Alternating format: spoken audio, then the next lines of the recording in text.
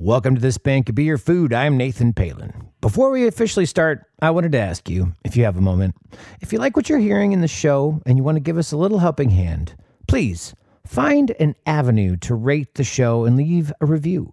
I know Apple Podcasts says a way. I think Spotify does too. I bet there's others. Just so you know, I produce this whole show myself. I research the facts, record the interviews, edit the content, cook the food, eat the food.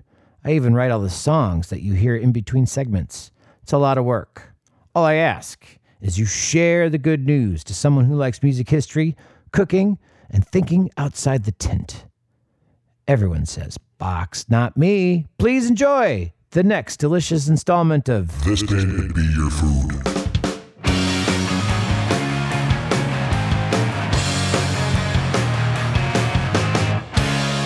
Squealy deep dub dee. Thanks for downloading another great episode of This Band Could Be Your Food. As I said before, I'm Nathan Palin, coming to you from an apartment located in beautiful Brooklyn, New York, Greenpoint. It's getting crowded here. Everybody's moving to Greenpoint, driving the prices up. I understand, though. It's a killer food scene. So many great restaurants, bakeries, what have you. But who cares about my neighborhood? Today, the main course is The Who. Who doesn't love The Who? You? Well, even if you don't, they are a fascinating band with a thick history, and I know just the person for the job. Joining me today is my old professor, Eric Chernov.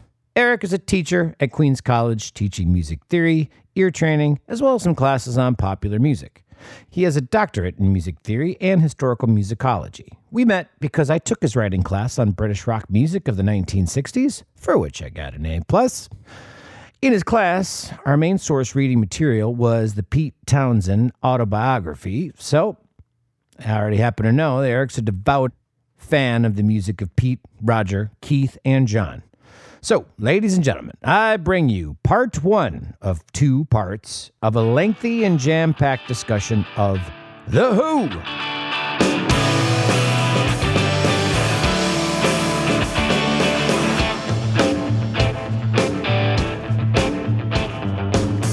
The other day when we were kind of texting or whatever about doing this thing, you had mentioned that you were going through the Roger Daltrey autobiography. Yes. Which I read, of course, when it came out, but I haven't read it since then. And one of the things that struck me when I was reading it is, The Who went through 4 name changes. Mm-hmm. They started as the Detours, then they became the Who, then they became the High Numbers, and then they became the Who. So 3 names, 4, incarnations.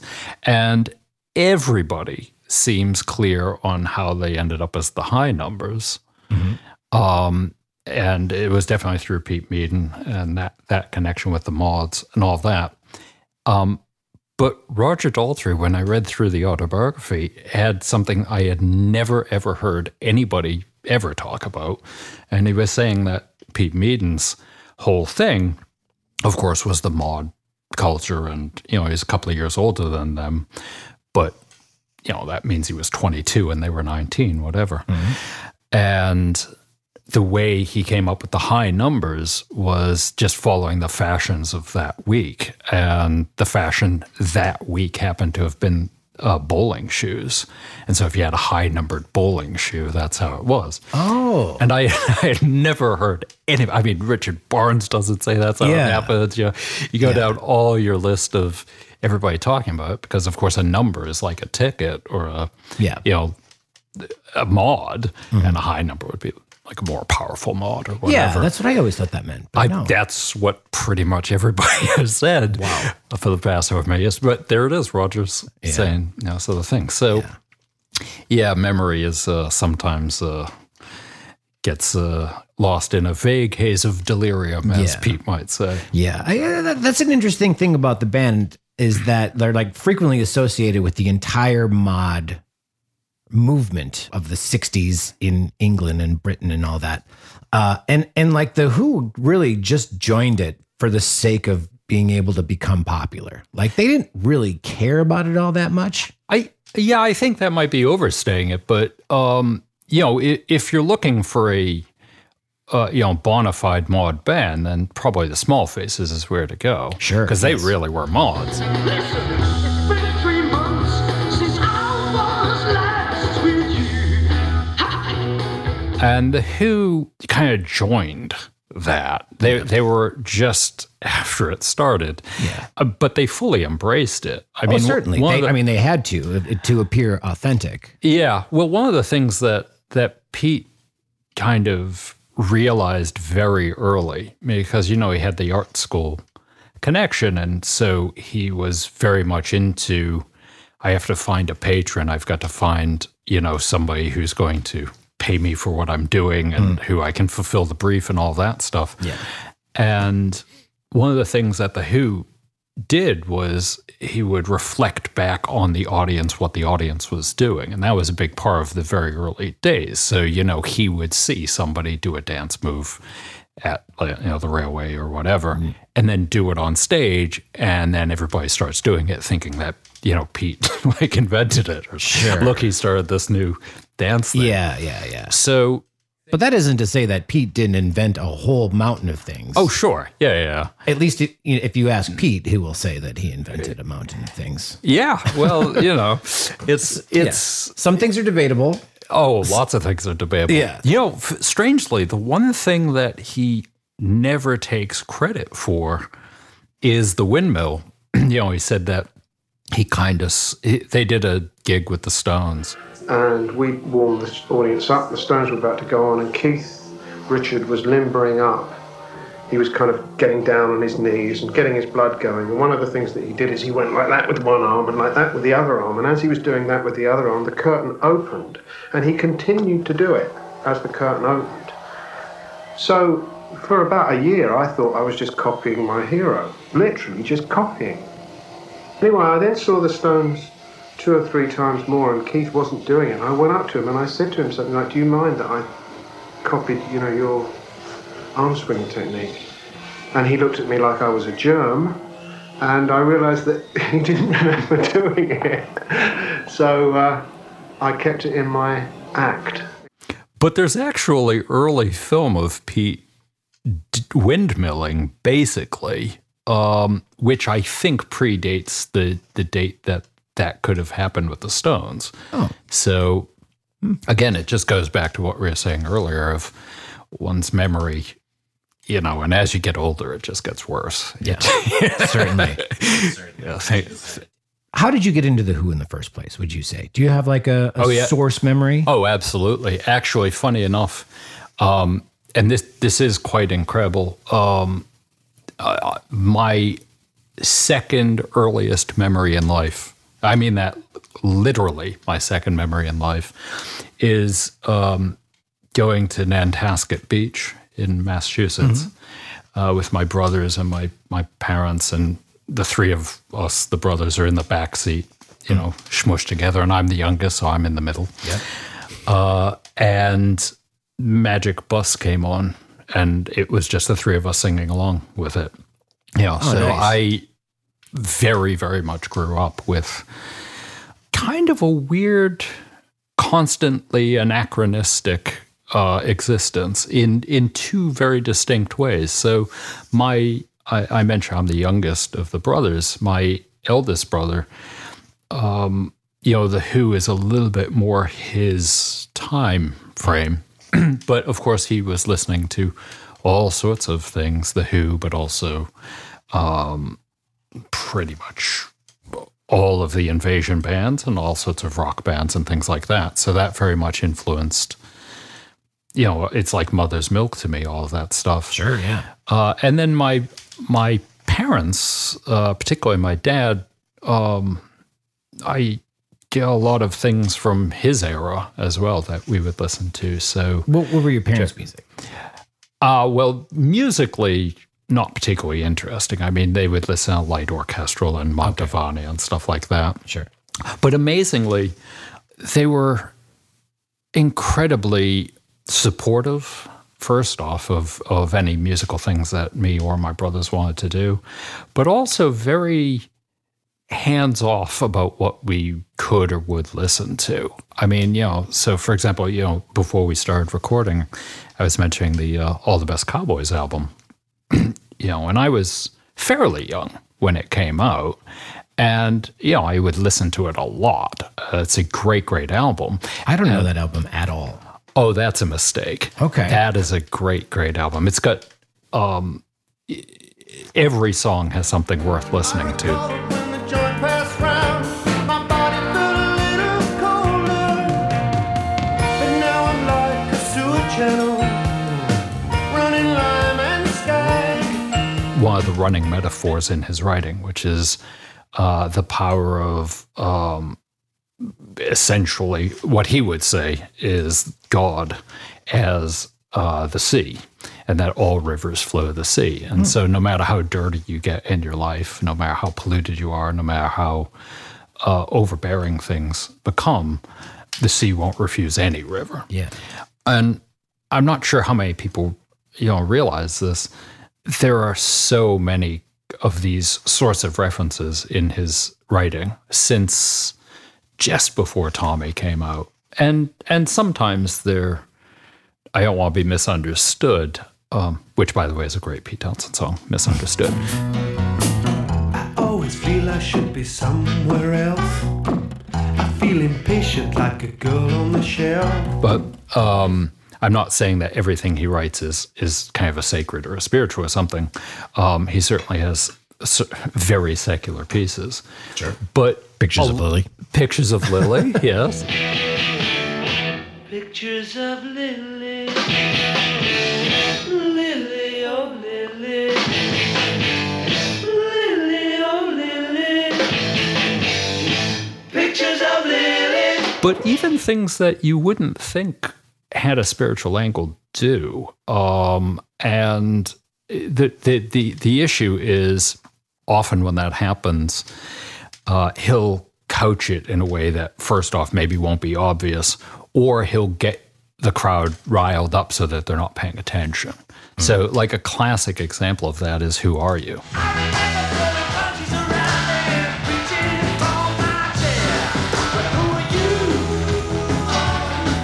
It's this thing, he met a couple of the Sex Pistols, and he was just got out of this really awful hours and hours long meeting with these record executives. And, he's drunk and throwing punches and all that. And so you're thinking, well, that's pretty earthy, you know. But actually the entire last stanza is about redemption and about, healing power, and it makes direct references to Baba and Baba's life. But by that point, the whole crowd's going, yeah, who are you, man? And rock fists up and all that. It was interesting that you brought up the punk thing, because it seems that the Who was like the one band that was not thrown into the, grandpa's classic rock thing. They were able to continue as their own unit without being shunned as like, oh, this is outdated, we're not listening to this garbage anymore. Like sort of the whole like response of punk was more like your ELP and, like everything turning really proggy and really like self-indulgent. And the Who were spared. They in fact did a giant tour with the Clash. Right. Yeah. As the Clash were becoming like the next big thing. Yeah, that was an interesting period in both of their histories. I mean, what you're essentially talking about is when when they did their first farewell, back in '82, and the Clash were in a very strange moment in their history as well, and they were having issues with Topper, and It's Hard came out in '82. Which is talking about the canonical studio album stuff is pretty universally considered kind of not their finest hour. Let's put it that way. No. But It's Hard is this the last record, and the second record with it's the last record drummer in the first kind of large scale thing. They don't release another one for over 20 years, but there are actually 2 other albums after it, studio albums. Oh, so you've got Endless Wire, which is quite good. I've actually been listening to stuff off of that a little bit more recently. What's the hit off of that? That actually, funny enough, I'm not sure there was a bona fide hit, but they have a song on it called "We've Got a Hit." It's like the name of the song. We got a hit. Good news. We got a hit. We got a hit. Good news. We got a hit. We got a hit. All right. I've got copy here. You really came prepared today, my friend. Yeah. We've got basically the entire discography of the Who in physical form, which is amazing. Yeah. Well, old school. Yeah. So, and then they actually recently, see, this is where the COVID brain comes in. I'm going to say last year, but it's probably like 2 or 3 years ago. Sure. Released another studio album called Who, which is really good. Yeah, it's a great record, actually. Yeah. Yeah. I was a little bit, maybe apprehensive is the best word, to give it a listen, because I had heard, of course, Endless Wire when it came out, and I don't hate Endless Wire, but it was just, I wasn't quite feeling it at the time. And then I put on Who, and I was really impressed. Yeah, it took them a long time to kind of find the right drummer. Yeah, they ended up with Zach. Yeah, which is good. I mean, I'm one of these. Now, for those of you who don't know who Zach is, yeah, his last name is Starkey, and he just happens to be the son of famed drummer Ringo Starr of the Beatles. So Richard Starkey. Yeah. Pretty good pedigree there. Yeah, well, Keith Moon was basically his godfather. He gave him his first drum set, taught him, quote unquote, taught him how to play. Yeah, treated him more like a son than his own children. Yeah, very much so, in to a certain degree. So Keith has a daughter, Mandy, and Keith was many things, ready to be a father, maybe not one of them. Yeah. But yeah, Zach, they did do several other, or at least a few other drummers along the way. Simon Phillips played with them in '89, so that was the 25th anniversary for The Who. So they went out on an anniversary tour with a quote unquote big band. Was that when they did the pay-per-view of Quadrophenia? It wasn't Quadrophenia, it was Tommy.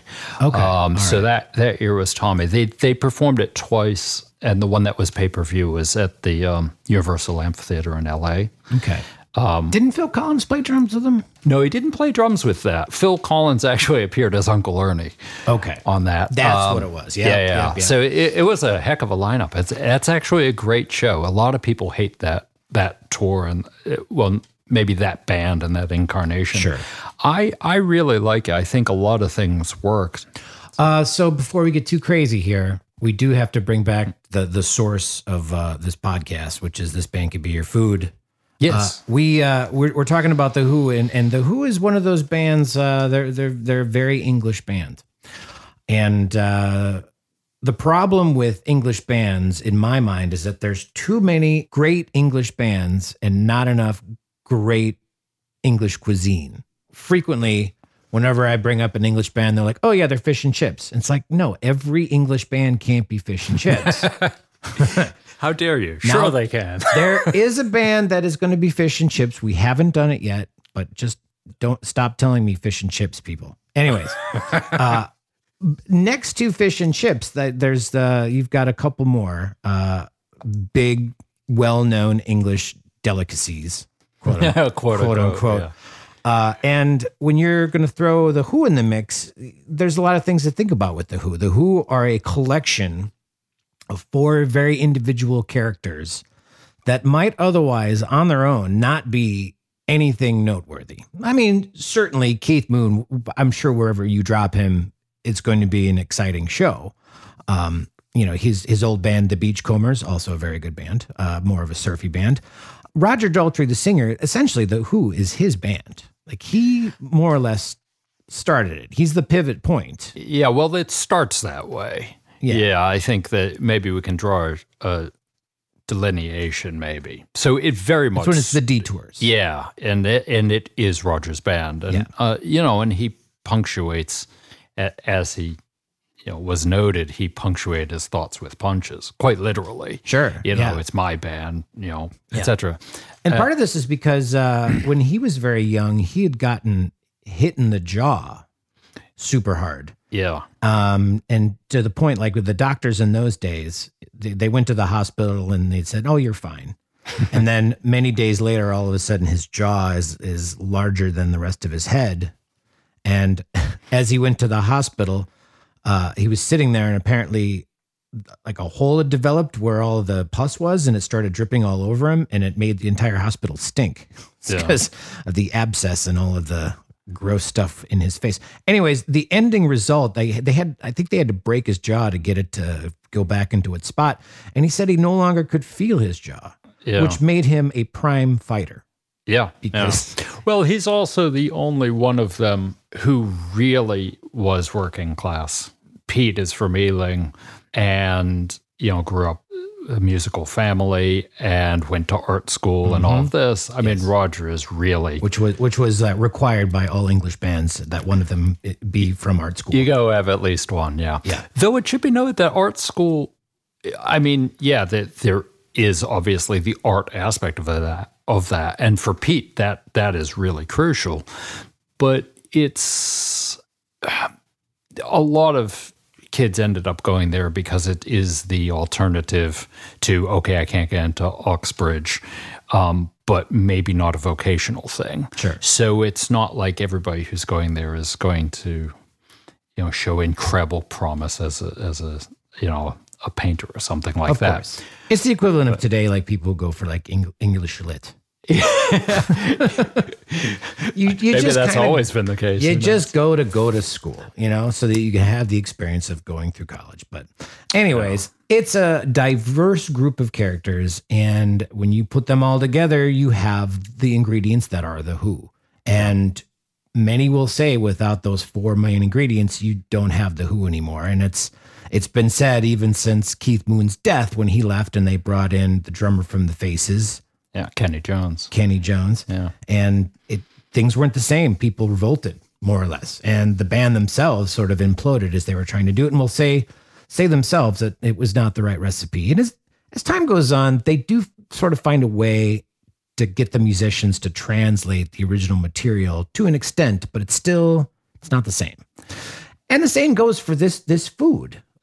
You have like the classic lineup, and you can interchange things, and it's not quite the same. It's close. You feel like you're getting somewhat of an experience, but there's usually like, it would have been nice if we would have had X, Y, or Z. Right. And, the Who, even though they're classically English, as we say, although musically speaking, one of the things that cracks me up is Roger Daltrey is one of the first singers that I really noticed that sung with an American accent, and he's clearly not an American. Yeah, well, a lot of the British groups did, and that's a lot of it's just where they, how are they coming to this music in the first place? Sure. There are a couple who really stand out because they don't do that in very early days. I mean, you listen to Syd Barrett, there's just no sugarcoating. Yeah, this is not a guy pretending to be from Alabama. I've got a bike, you can ride it if you like it. Got a bus, it's a bell and rings and things to make it look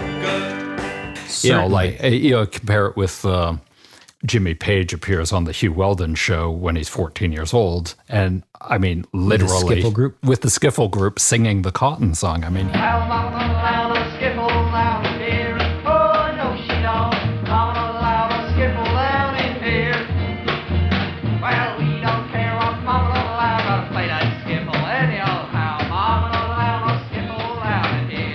so all of them kind of start with this faux American thing. Yeah, but alas, they're still a really tried and true an English band. They took in the mod culture, which is very specifically British, and so we're gonna sign them, even though maybe they're not really a breakfast band.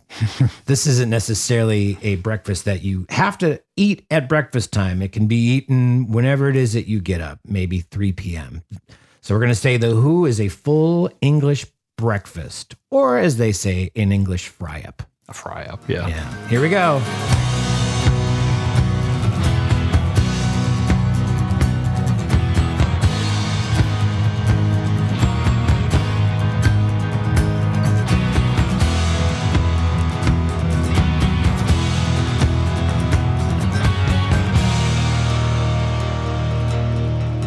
Most of the classic rock that I got into as a kid was directly responsible for my parents. So, whatever they listened to, I did. And The Who was not in there.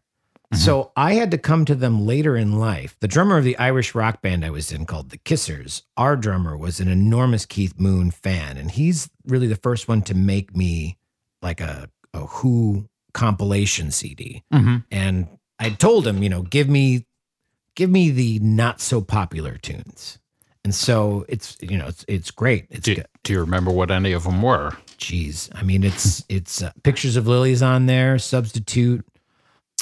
What is the other rock opera? You mean a quick one? Yeah, Or- quick one. or- Yeah, yeah, quick all one right. while he's Plays away. Yeah. That's all I can remember at the moment.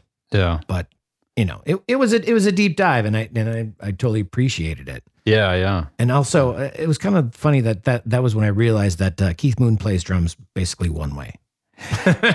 Yeah. Well, I think, and this has been commented on before, this is certainly not an original idea of mine, but it's a very important point to make, that because of the flash they played with and the style they played at, and very much because of his lifestyle, it's usually overlooked what an incredibly musical guy he was. Oh yeah, 100%. That isn't to say that he isn't. Yeah. Yeah, well, when he plays, he was a very, very frustrated wannabe singer. Yes. And there's a reason why he was frustrated from doing it too. Yeah.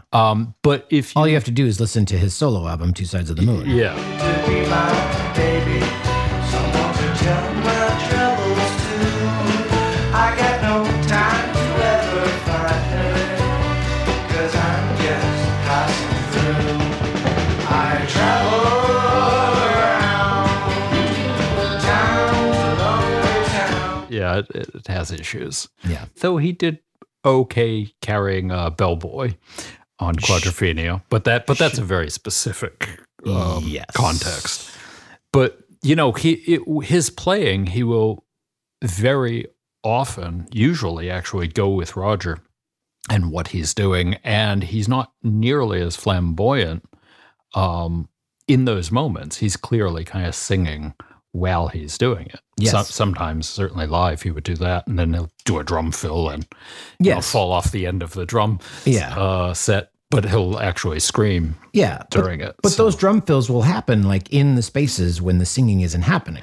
So that's kind of part of like the whole style. And this is sort of what classic pop is. This is what the Beatles were really good at doing. When you weren't singing, you always knew where your attention was focused. Yeah. There was always a melody, or there was a sound, or there's something, and there's no dead space. Yeah. They trim all the fat. And so, that's what the Who more or less did by having a drum fill. Yeah. Anytime that there isn't a major thing happening. Yeah, and there are certain, it's very easy, particularly for a casual listener, to think that, well, Keith would just do whatever, during these moments. But there are certain songs and certain things that get performed where he is incredibly consistent.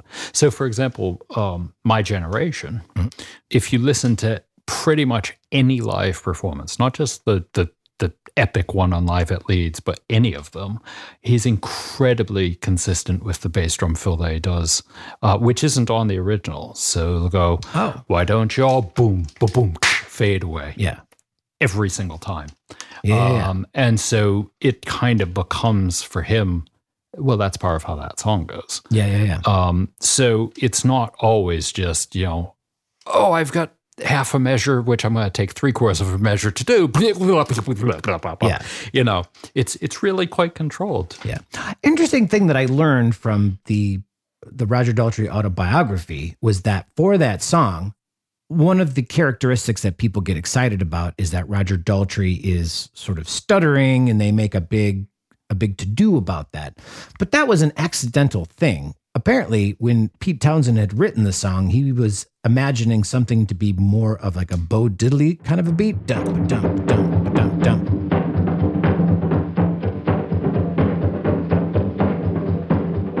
And it just wasn't sitting right. And then eventually it morphs into like how we know it now, just more straight. And I think Keith had something to do with that too. Just dun, dun, dun, just playing it forward. And Roger was not used to it being that way. So he was trying to tell Keith it's supposed to be dragging a little bit. It's supposed to have these things. So like when he said, why don't you he was trying to communicate Right. to Keith that you're not supposed to be hitting it right on. It's supposed to be doing this. Right. But when they did it, their very illustrious manager said, that's perfect. That's what we're going to do. Yeah, well, and again, this is something with The Who, maybe more than any other band. It's what we were saying earlier about people's understanding, people building up.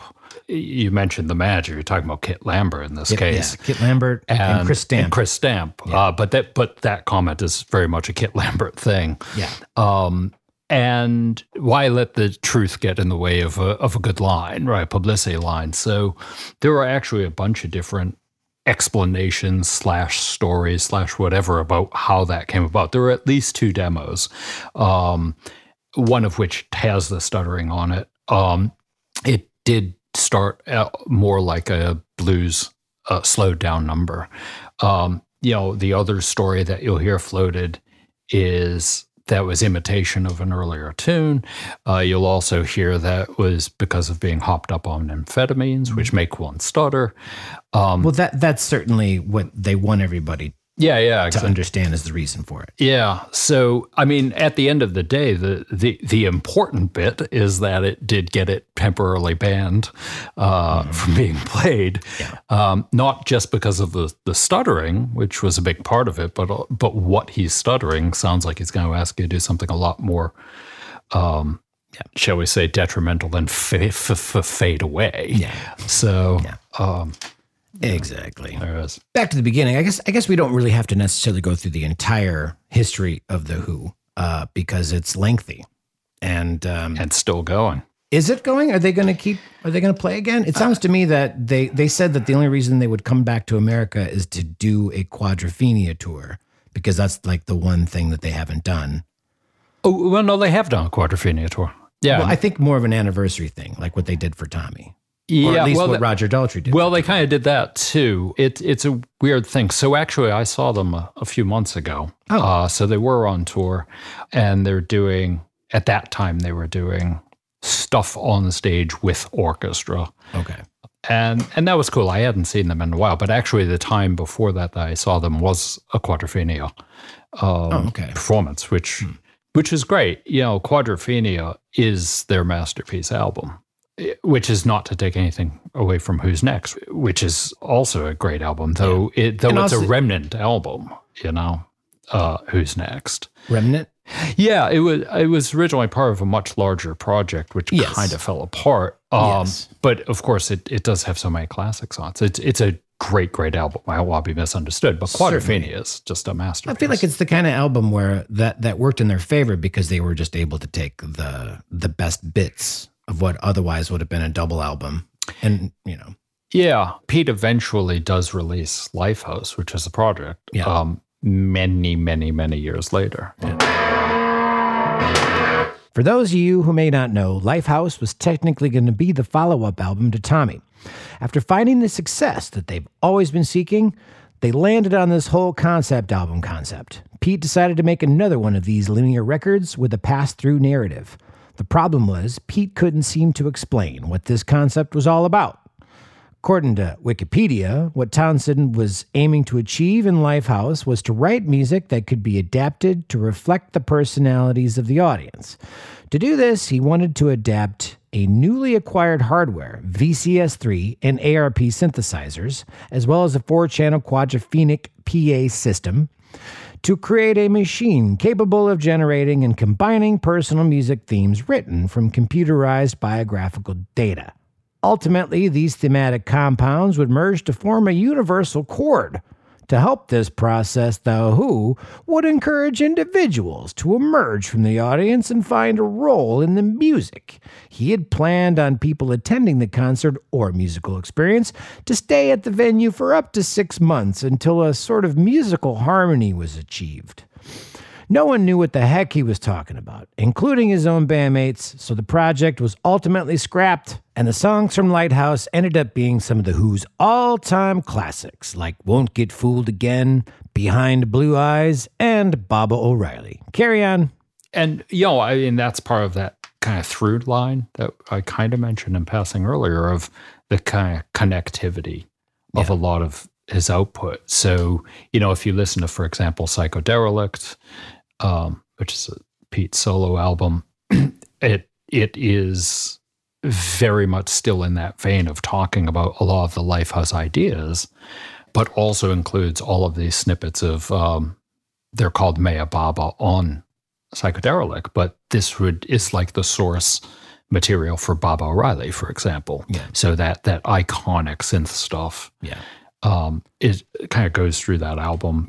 But the ideas of living on a grid and how dangerous that can be. I mean, he's writing this stuff in 1970, well before the World Wide Web. The internet was this kind of very new thing. Very few people knew about it, etc. And the web is nearly 20 years later. Sure. And Pete is literally talking about, okay, well, we're gonna all live on this thing when we connect with each other, and you can send music through it and then feel others' vibrations through it. But also there's this great danger. It could be very, very bad. Yeah. Watch out, Al Gore. Yeah. Yeah, so the Who, they start out like most bands do back in the old day. They're a cover band. Yeah. Yeah, and they're still called the Detours, I believe, at this point. But they're transitioning into the Who, and they're slowly getting their members. It's funny that many of the members of the band started out with homemade instruments. Roger Daltrey saw a guitar in a window. He said, I wanted one. And so he, I think, got pieces of one and tried to put it together. Didn't quite know how to attach the neck to the bridge. Yeah, not exactly body. the Frankenstrat, right? For Frankenstrat. Yeah, yeah. And he said, or Brian May's, guitar for that. Well, the physicist did a much better job with his guitar. Imagine that. In fact, I have one as well. Amazing. Nobody has his original. Nobody has Roger's original guitar. Yeah. Because it's probably Roger doesn't have it. That's right. Once he started farming, he needed some firewood. So funny enough, when the very first second member of the Who was their bass player, John Entwistle. In those days, it was very hard to find a bass player, it seemed, and Roger had spotted John walking around with this giant guitar on his back, larger than any guitar he had seen. And he says, I bet that's a bass. Right. And hits him up and he says, hey, you want to join a band? And he's like, maybe. How much money you guys make? And he's like, oh, tons. We got a manager. These are all lies, of course. Right. But anyways, does enough to convince him to join the group. Shortly after that, I'm summarizing here. Shortly after that, they talk his pot-smoking art school friend Pete Townsend to join the group as well. And then that is sort of the beginning of the group. Yeah. And as things go on, they have another singer at this point. Yeah, Colin. So, the Detours, yeah, you're right. They're essentially a cover band. They're also, it's R&B mostly. And top 10 sort of thing, hits of the day. Yeah. And is Roger a guitar player in the group at this point, right? Yeah. Though he does end up, singing also. Okay. And so, yeah, there is this kind of transition. The big thing, the thing that made the Who, of course, was when Keith joined. Of course. They got rid of Doug Sandham. Now, one of the story goes that Keith approached them and said, you should get rid of your drummer because I'm better. Yeah, though I think they were using an interim drummer at that point because I think Doug had been out. But again, my memory might be a little bit hazy on that. But it's fairly consistent about Keith showing up ginger from head to toe, ginger suit, holding a glass of ginger ale, or ginger beer, and saying I can play better than him. Going up and messing up whoever the drummer was. Drum set, the hi hat stopped working, and whatever. Yeah. Contrary to popular belief, Keith rarely used hi hat, but he used it more often than people think. I think on the studio albums certainly. But live shows, I don't think so. Yeah, many of the lives, it's just a bunch of cymbals. Well, he developed that kind of cross kit. I'm going to use ride cymbal or I'm going to use crash cymbals as ride cymbals, or just a wall of whoosh. Yes, absolutely. Which for when I first moved to New York, I am a multi-instrumentalist, and the first gig that I could get was as a drummer for a Who tribute band. And so I practiced a lot because, Keith not only is a very good drummer, but he's a very unique drummer. So I was doing everything in my power to sort of learn his little tricks. And he's got very strange tricks. One of them, for instance, we have the double bass pedal. The double bass pedal primarily is played as most right-handed people do. Your first beat will be on your right foot. So it'll be like listen, like that. And you'll start it with your right foot. Keith famously would start it with his left foot. He would do it just goofy foot backwards, and nobody could understand how his brain would work to be able to do that. One of the many things. So we have that, and then we also have, the cross cymbal. He would have a cymbal on each side of the drum set, and he would play them both back and forth by swinging his arm back and forth. Yeah. So he was essentially, one of the first drummers to be a focal point for people. And in fact, always wanted to be at the front of the stage. Well, yeah, I was about to say exactly right. That he wasn't about to be upstaged by some poxy singer. No. And in fact, when he was in the back, he made it a point to throw drumsticks at Roger all night. Details. Yeah. Well, I think it was Jim Keltner after Keith died was just talking about Keith, and he said something really quite interesting. He said that Keith had more charisma than any other drummer outside of Gene Krupa.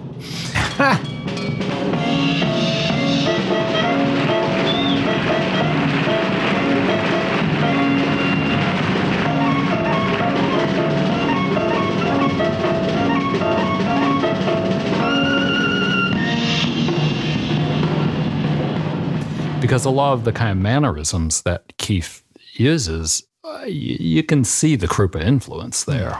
Yeah. And there are other kind of great jazz and big band drummers like Buddy Rich and Louis Bellson, speaking about double bass technique. Sure. Louis Bellson, one of the great early double bass players. But Keith, I think, is really kind of almost channeling that kind of energy of Gene Krupa. It felt very much in those days, frequently the drummer, all they had to do to be in a band was own a drum set. Yeah. There's a lot of in the early days, that's very much true. Very a lot of unnoteworthy drummers out there that nobody talks about for rightful reasons. Yeah. But Keith Moon remains legendary and influential to all drummers. Well, it's been said that he wasn't the greatest drummer, but he was the only drummer for The Who. Yes. Pete at one point said, I wasn't a great drummer. I didn't particularly like his drumming. Yeah. but it's what you were saying earlier about, okay, but it is in fact the exact thing you need for so much of what their output. I think actually that after he dies, something quite important to understand just in terms of the point in the history of the band is they were already threatening to kick him out. Yeah, his drumming skills had gotten pretty poor. Yeah, he was having issues, though he was somewhat on the rebound, if you'll pardon the phrase. So Kenny was brought in, among other things, because they weren't looking to replace Keith. They were looking for, this fresh approach.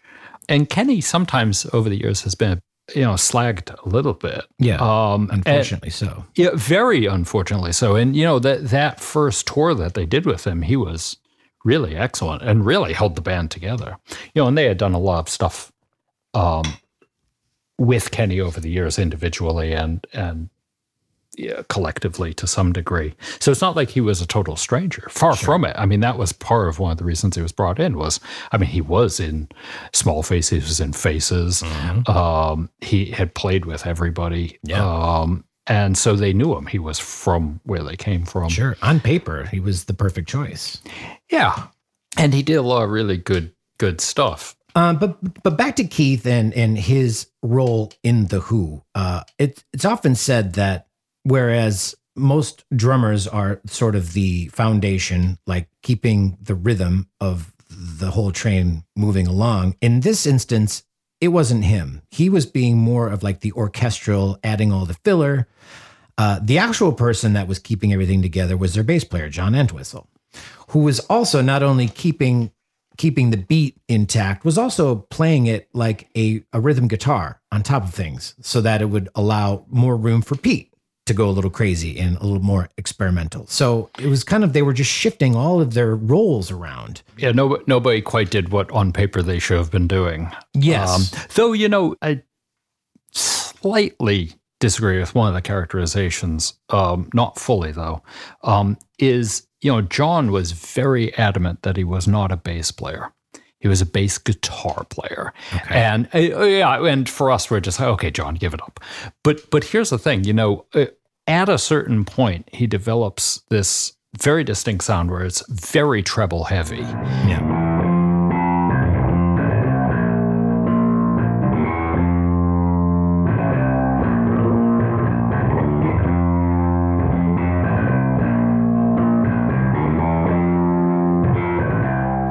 He fills in with a lot of basically lead guitar stuff. So Pete has this kind of, between that and Keith doing his thing, almost like a sonic blanket that he can work over. So this is why you get so many moments where it's just, here's a big power chord. I'm going to let this ring. Okay, maybe I'll let it feedback, whatever. Yeah. And the whole song doesn't collapse and the meter doesn't go out the window and rhythm and all that. So in a certain way, Keith is kind of binding them together. In all of his craziness, there's that kind of binding between lead guitar, which is on a bass guitar, and rhythm / atmospherics often. Yeah. But Pete, he has his kind of go-to trick things that he'll often employ, both compositionally but also just stylistically. So there's a lot of tunes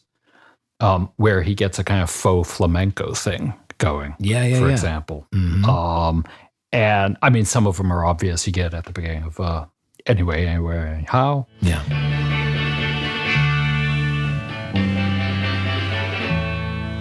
I can go anyway. But it comes in at these other spots. So, in that way, as a group, they're kind of, they know their craft. They know what trick is going to work to get this effect and that, whatever. Yes. So it's kind of a larger compositional thing. Yes. But, getting back to your point, if I could just digress for 1 second, this is going back 5 hours or whatever in the podcast, about being kind of Roger's band. All of the bands, I mean, every last one of them, even the Beatles, are making demos, for songs, and okay, this is how it goes, and teach it to the band, whatever.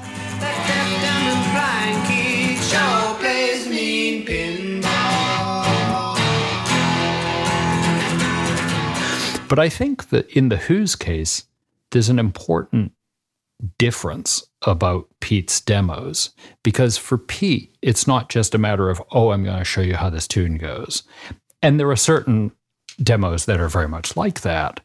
But for Pete, because of that, particularly in the very early days, that power struggle, his demos have to sell the song to the band.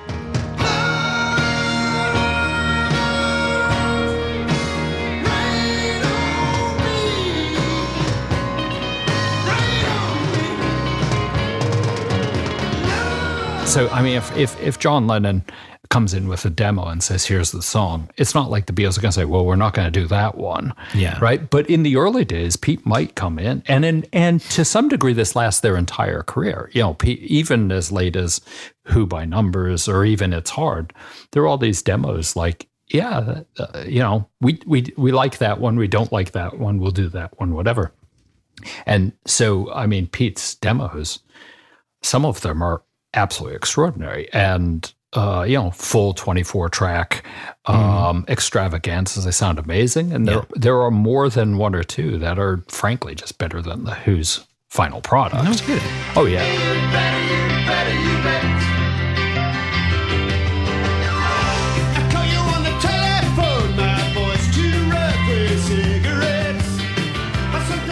A lot of his writing, he really means it. Roger has to find a voice, particularly in the early days. You give him something like Happy Jack.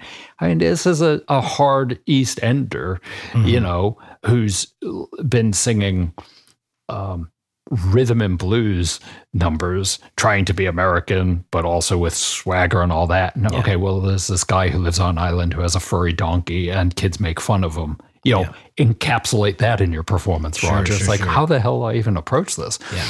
Yeah. But for Pete, in so many of his songs, they're often based on real life events, not always, but often. And so when he's talking about, you better, love me and all this, it's very specific about who he's thinking about. He means it. All that. Yeah. In many essences, Roger is really an actor in a lot of these things. Yeah, he's a singer, and kudos to the director of Tommy for recognizing that he had this potential to be an actor, because Roger was actually surprised to get the part in the first place. Yeah. But Ken Russell. Yeah, Ken Russell, exactly. But very much, Roger had to always just interpret Pete's energy with the songs that he was writing and creating. And as time goes on, Roger has to develop more different voices and sounds and approaches to the music, which ends up being sort of a blessing. Like, he's the first to say he didn't want to end up being like a Mick Jagger, where every song that's sung by Mick Jagger sounds like Mick Jagger. It's got the same thing. So especially as I start getting into Tommy, that's when he is given license to really find different voices. Like, it's, like I'm a boy and all the different arcs that the storyline goes through and all the different characters he has to be, he's able to find these. And actually he says this is where he really becomes who he is. Yeah, well, there are a couple of things to know about that. First off, it's often been said, and again, this is not an original idea of mine, that The Who is the greatest cover band of all time. And they're not talking about, okay, this is their version of pick your classic R&B. They're talking about, these are Pete's things, and The Who is doing their cover of it. But I mean, that's really honestly most bands. There's a lot of bands where somebody's bringing the song and then the band comes up with their version. Yeah, but very often that version is quite different from what, was kind of the demo. Sure. And it kind of develops, and, when Pete would do the demo, he'd do the drums like Keith might do the drums. He'd do, the bass like, nobody could do it quite like Entwistle, but, a reasonable facsimile or whatever. But, Tommy, of course, is their last-ditch hope attempt. They're in a very, very strange time. And so I think, yes, Roger is kind of finding himself when they're recording the album. It's the last one where Kit Lambert is really overseeing things and is twiddling knobs in the studio. For as great an album as it is, and I do mean that seriously, they took a real long time to do it. It's the last album that doesn't sound great, right? Yeah. Okay. I mean, you get Glyn Johns coming in after this. Of course, it's going to say, compare it with what comes right after. So you get Live at Leeds, and then you get Who's Next. Yeah. So from pure song standpoint, I mean, the downbeat of the overture, they're not together.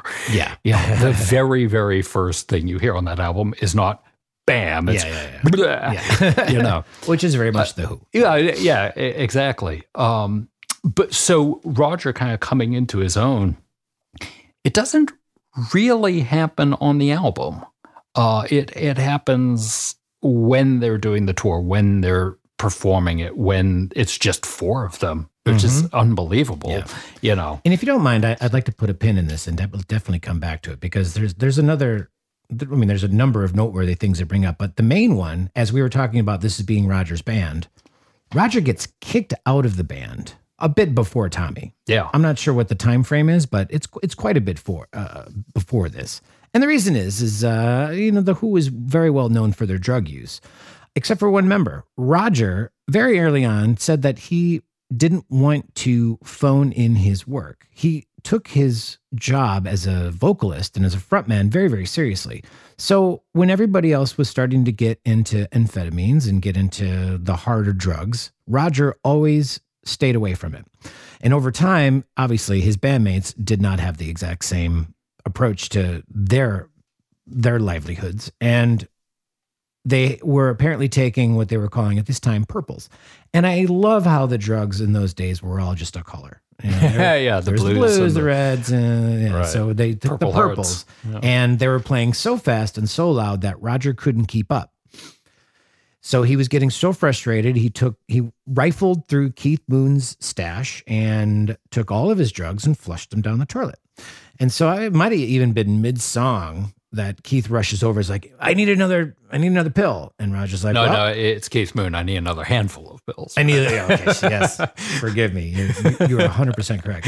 And Roger says, well, good luck, because I threw them all away. And then Keith has a little bit of a temper tantrum, and then notoriously they have a fist fight.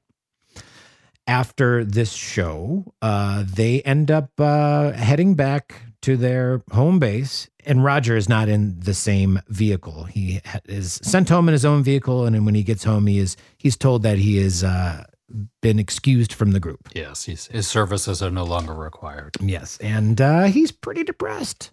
But he says, you know what? That's all right. I'm just going to carry on. So he starts putting together like a rhythm and blues band, like a big group. Yeah. He's like, he's a blue collar worker. He's like, this is what I do. What am I going to do now? I go back to making tea for the construction crews, which actually was one of his side jobs, right? Yeah. He was like the tea man for a construction crew.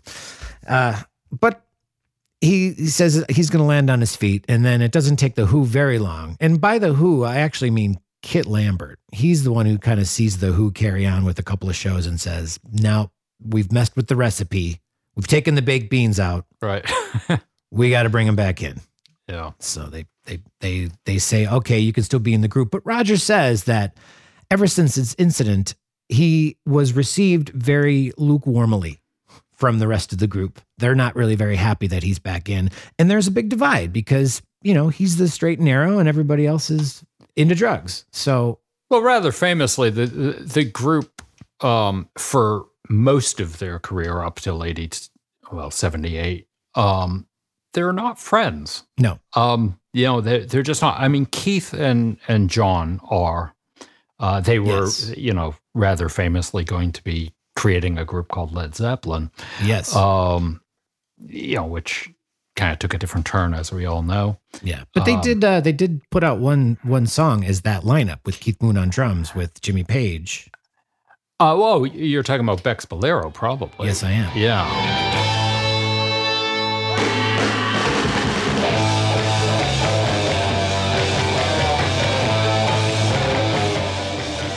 The recording of this song happened in 1966 and was billed as the Jeff Beck Group. The lineup is Jeff Beck along with Keith Moon, Jimmy Page, and John Paul Jones, and apparently the only keyboardist in existence at that time, Nicky Hopkins. John Entwistle was actually supposed to be the bass player of the session, still as a supergroup of sorts as Jeff Beck and Jimmy Page were making their way out of the Yardbirds. But John didn't show up, so they called another John Paul Jones, making this sort of the first unofficial Led Zeppelin recording. They even coined the name Led Zeppelin around this time, Keith famously saying the band would go over like a lead balloon, John Entwistle saying more like a Led Zeppelin. Now, John and Keith weren't having a good relationship with The Who at this point, so it was a purposeful thing on their part to join forces with these musicians and show the world perhaps Keith could potentially find another musical outlet. Pete Townsend didn't like that one bit. More on that later. Carry on. Keith, he appeared in concert with Led Zeppelin as a kind of guest, and Oh, wow. it is what it is. Yeah. They're respected to whatever degree by their contemporaries, but, it's like your kid brother's band. And so universally, it's amazing how many British rockers say, oh, lovely guys. Don't like their music. I mean, Pete will say it, Keith Richards, all this thing. And I think in Pete's case, it's probably that lingering thing of you tried to steal my band. So, you did almost take away, Keith and John, and that would, screwed me over a bit. But alas, Roger does stay in the group, and that's where that's where Roger says that he doesn't feel like he's a part of the gang, and once again, going back now to Tommy, he says that when they started to bring that piece of music live, that is where they all sort of reformed their bond with each other, because they were doing something really noteworthy and something that had never been done before, like a rock opera. Is it truly the first rock opera? I feel like that might have been one thing before. No, I mean, well, first off, I mean, that's a very loaded question. You can start with the fact that it's not really an opera. Yeah. I think at best you could call it a song cycle. Maybe if you want to get very lofty, you could consider a type of cantata, whether it's a sacred or a secular cantata. You could make your arguments on both ends. It's not really an opera, but it doesn't really matter. Yeah. The idea of kind of very distinctly story-driven kind of collections of things, where it's very purposefully done. It had been done at least a few times before, and what I mean by very distinctly is there are people, for example, who will say, Sgt. Pepper's is a concept album, and say, okay, well, what's the concept? And I say, well, it's the band not being the band and being this other band, and so it starts with Sgt. Pepper's, it starts with the audience, it starts with the tune-up and all that, and then you get to the end, and it's like, oh, right, let's try to remember that, and so they do the reprise, and they get the audience, and hey, we were Sgt. Pepper's, that's who we've been, whatever. And people also, from Allen Ginsberg down, have made these claims of, the great cohesion of the album, which is not dissing Sgt. Pepper's great album. Of course. But what I mean about having a kind of narrative is exactly that. So even you take something like A Quick One, which you mentioned earlier, that's a pastiche. I mean, there's no two ways about it. It's barely cohesive musically. Yeah. Their rock and roll circus performance is much better than the studio recording. It's the quintessential. Yeah. That's what's on the Rushmore soundtrack. Yeah, it is. It's, unbelievable. But you have, for example, we talked about Small Faces earlier. I mentioned them in passing, and they've got Happiness Stan. Once upon a time in a land of dreams, where the sky was silky soft and full of colored dreams. I mean, it's not a full-length, quote-unquote, rock opera, but it is a full side. Okay. And that has a beginning, middle, end. It's got a story. It's got Stanley Unwin doing narrative. So the idea, I think what we have to basically understand is things like this in what eventually will be called very pretentiously like prog ideas are already well there. And everybody's kind of searching for what am I going to do next? What's going to be the big thing? Sure. But in terms of scope, I don't think there's really a predecessor to Tommy. Yeah. It's funny, earlier you mentioned that The Who kind of escaped that stamp of being dinosaurs when the punks had come around, which is very much true. I mean, that dust-up that they had with the Sex Pistols, which inspired Who Are You, rather famously, I think it was Paul Cook, Pete's completely drunk out of his mind and saying, oh, yeah, we're finished and all this. And I think it was Paul Cook said, but we really love The Who. Please don't tell me that this is happening. Yeah. But funny enough, a lot of the punk groups really respected and liked and, in fact, loved the Beatles. They might not have gone on record. And I think, certainly for the Beatles, it's such a singular thing in music history. And it's not a question of you like them or you don't like them. Because it's so not even about that. Yeah, it's irrelevant. I mean, you should like them, and if you don't, there's something wrong with you. But regardless, they did still change everything. Yeah. And the way that we do music these days is largely based around what they did. Yeah. When they changed the rules. Yeah. So the whole concept of you can write your own songs in your own band. Yeah. Starting there, and also they can be, just sort of changing the way that you the things that we take for granted these days, like the first chord of Hard Day's Night,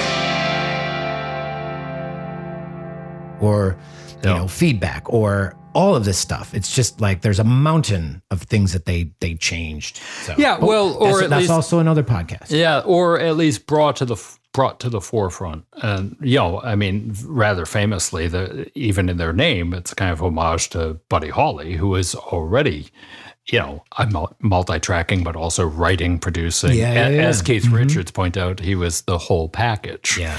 Right? As a self-contained unit, as he called it. Yep. So, yeah, I mean, nobody comes out of the ether, you know, fully formed. This one's influencing that one. I'll nick that idea and take it and do whatever. Yeah. So bringing this over to Tommy. Yeah.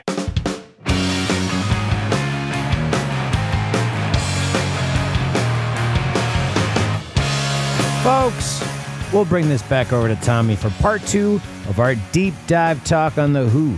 There's simply too much to talk about here, so we'll save the riveting conclusion for next time, including the cooking and eating of the traditional English fry-up breakfast. Keep your eyes on the dial for round 2, which should hit your feed in a week or 2. Don't forget to pass the word out to your friends about This Band Could Be Your Food, the podcast. I do appreciate it. Until then, I'm your host, Nathan Palin, saying cook on and rock out. Ciao, ciao.